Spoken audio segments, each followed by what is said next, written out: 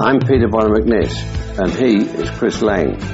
And welcome to another of these regular property briefings.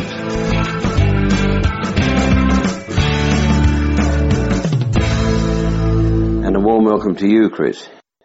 Well, it's great to be here with you, and I'm sure our listeners realise from the introduction that you've actually replaced Ken Hemmans as my regular interviewer.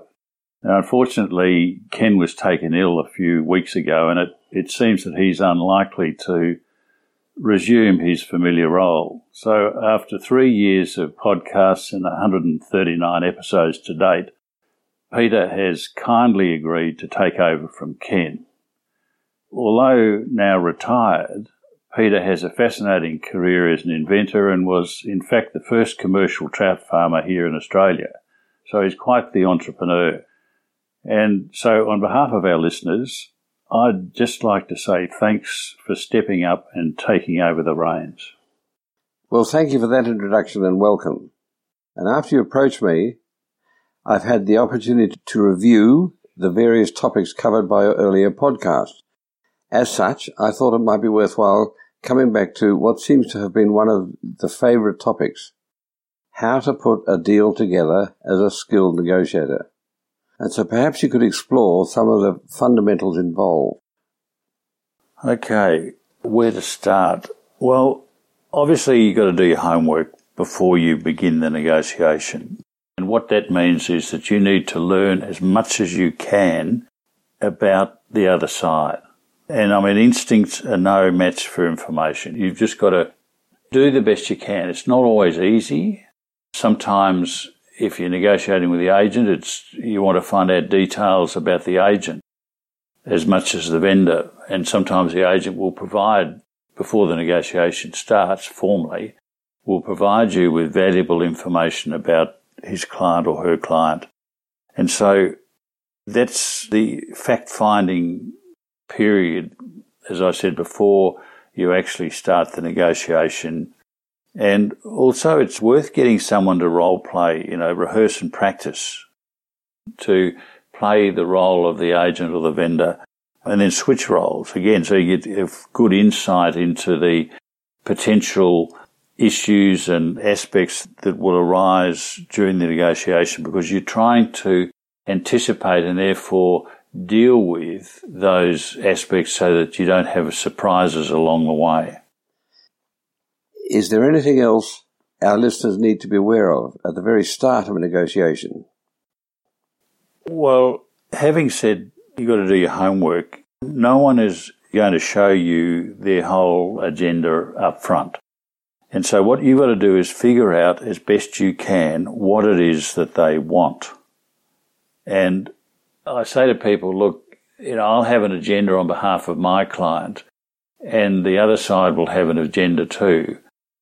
And in all my 45 years of negotiating, I've never seen two identical agendas. Sure, there may be some common items, but they are seldom in the same order. I mean, what's a key item for the other side may be a very minor item on your agenda, and that's something that you are then in a position to trade. And you've got to work out what things are important. And sometimes when people give a reason, it's seldom the real reason. And generally you can eliminate it. Whatever is the initial reason for doing something, there's always something hidden behind there as the negotiation unfolds. And also, you want to let the other side talk first. I mean, their first offer could surprise you. And it might even be better than you ever expected. So don't you start making proposals until you get something to work on from the other side. So when the other side puts the proposal to you, how should you react? Well, just following on from the point I've just made, you never accept any proposal immediately. It doesn't matter how good it sounds. Because it's the first proposal, they're always leaving room to negotiate a bit further. And so my initial reaction is to wince and say, look, you've got to do better than that. And invariably, before you even have to make a proposal, the agent will come back and suggest that maybe a lower figure would be acceptable to his client. So already you've got them to improve the position, and you haven't even started or entered into the negotiation formally. So that's important. The other thing is, make sure you never negotiate with yourself. I mean, once you've made an offer, if the other party doesn't accept it, don't make another offer. You must get a counter offer back from them, because it's a sign of weakness when you improve your own position without the other side first trading something in return. So you've got to be prepared to walk away even. And it's important to understand that. And if they won't continue to negotiate, well, maybe it's not a property that you should proceed with. Anything else to watch out for? If you're negotiating directly with a vendor, make sure, or a vendor's representative other than an agent, make sure that that person doesn't have to go back for approval. I mean, the reason I can invariably do a better or get a better result for my client is that that's exactly what I do. I mean, I'll float the idea, look, if your client, this is with the other agent, if your client would agree to so-and-so, I think I can probably get my client to accept that. Now, I haven't committed my client, but I've held out the prospect that I might be able to get agreement at that level. So I get pre-commitment from the vendor, take it back to my client, and it may well be that my client is prepared to accept it, but then we can have the opportunity to have a second bite and test it, and I can go back and say, well, look, I thought I could get that through, but I can't. However, I've got another proposal which is less than what we're putting forward, to see if we can get a better deal, which might be on price or terms, so that I have the ability to do that. So it's called referral to a higher authority. But you want to eliminate that on the other side, even though you might use that tactic on your side. How about some of the aspects you might initiate? Well, it's important that you remain nice and cooperative during a negotiation. You see, the two styles is collaboration and combative. And you can always start out being collaborative and get tough later, but if you start out tough, it's a sign of weakness if you start to then suddenly become collaborative. Now, I'm not suggesting you get nasty, but if the other side does, again, you need to be prepared to walk away from the deal, because if you can't remain calm and pleasant and you start to get emotional, that's when you will end up negotiating through reaction rather than clear thought.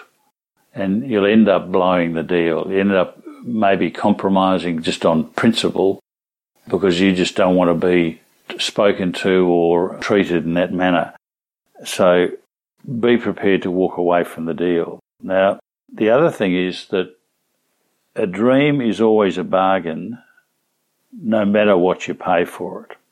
And it's easier to create the dream by telling stories, and I don't mean fibs, I mean creating a story around what you're explaining when you're on the selling side. It's not as easy to do it when you're acting and purchasing a property.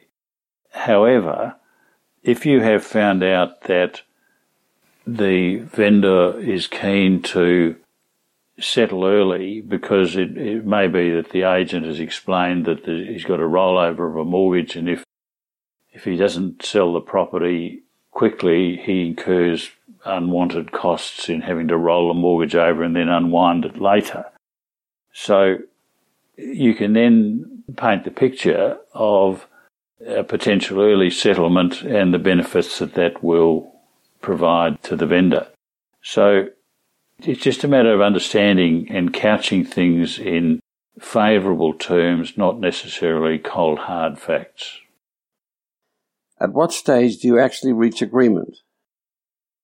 Well, agreement is reached when both parties recognise the benefits of doing a deal. We talked about benefits before, and you have to understand the difference between features and benefits. Features are what's being offered, but you go to the next stage and you add the words which means and then explain all the benefits will accrue by following this particular path. And that's part of the reason why in my purchase proposals, initially I set forward to the other agent a 3-page purchase proposal which spells everything out, the whole deal. Now, there's 2 reasons for doing that. The first one is that I don't want there to be any misunderstanding, or probably 3 reasons. Secondly, my final proposal will be in the same format.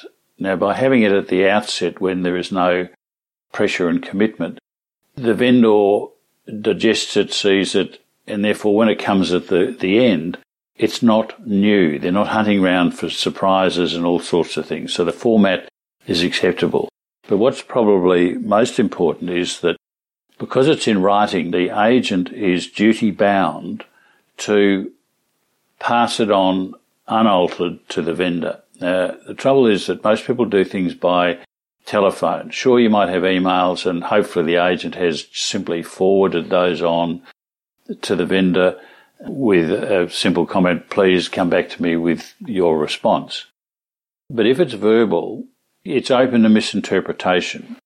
And so you have an opportunity when you put something formally in writing to spell out the feature and the benefit. Now, for example, we go back to the vendor who has to have rolling over the mortgage and therefore needs a sale and hopefully an early settlement. Now, you have the opportunity there to frame 2 proposals. You can have, let's pick a round figure, $1 million on a 30-day settlement and $1.1 million on a 120-day settlement. Now, the benefits become clear. It's no longer a take it or leave it. If you just offered $1 million on 30-day settlement, it's take it or leave it. And as soon as price is the sole decision-making criterion, then someone wins, someone loses. By offering an alternate proposal, it's not take it or leave it, it's, well, which one do you prefer? So it's not you forcing the vendor. The vendor now has the proposal in front of them. It's them making a decision as to which one best suits them. Now, if they're bent out of shape over price and they want the 1.1, well, then they've got to live with the 120-day settlement. Whereas if the 30 days is so important because they need to roll a mortgage over, they'll rationalise that that's the reason I took the lesser price, because I solved the problem with the mortgage, saved myself $50,000 in rollover fees, penalty interest and severance if I had to roll it over and then break it when I sold it. So you provide them with the ammunition. And so that's the way you reach an agreement. Do you have any specific warnings for our listeners? Okay, things to look out for. Well, probably the main thing I'd say is beware of the detached negotiator. Now, that's the person who is feigning indifference or casually disregards timelines. And it's often just a ploy. They're trying to make you believe that he or she doesn't really care if the deal goes ahead or not. Now, the reality is they do care. It's just a pretty amateurish way of, it's a power struggle. I mean, it's like when you go to an appointment with someone and they keep you waiting 15 minutes. They're probably just sitting in their office. I mean, I'm assuming they're not a doctor or someone like that that's got a prior patient. And then they waltz out and all the apologies for keeping you waiting, all that sort of stuff. But it's a power game. It's just a game. So just beware of that. And also, just because something looks non-negotiable doesn't necessarily mean it is. And, I mean, for example, you take a standard-looking contract. The agent will give you a contract, say that's the contract to sale.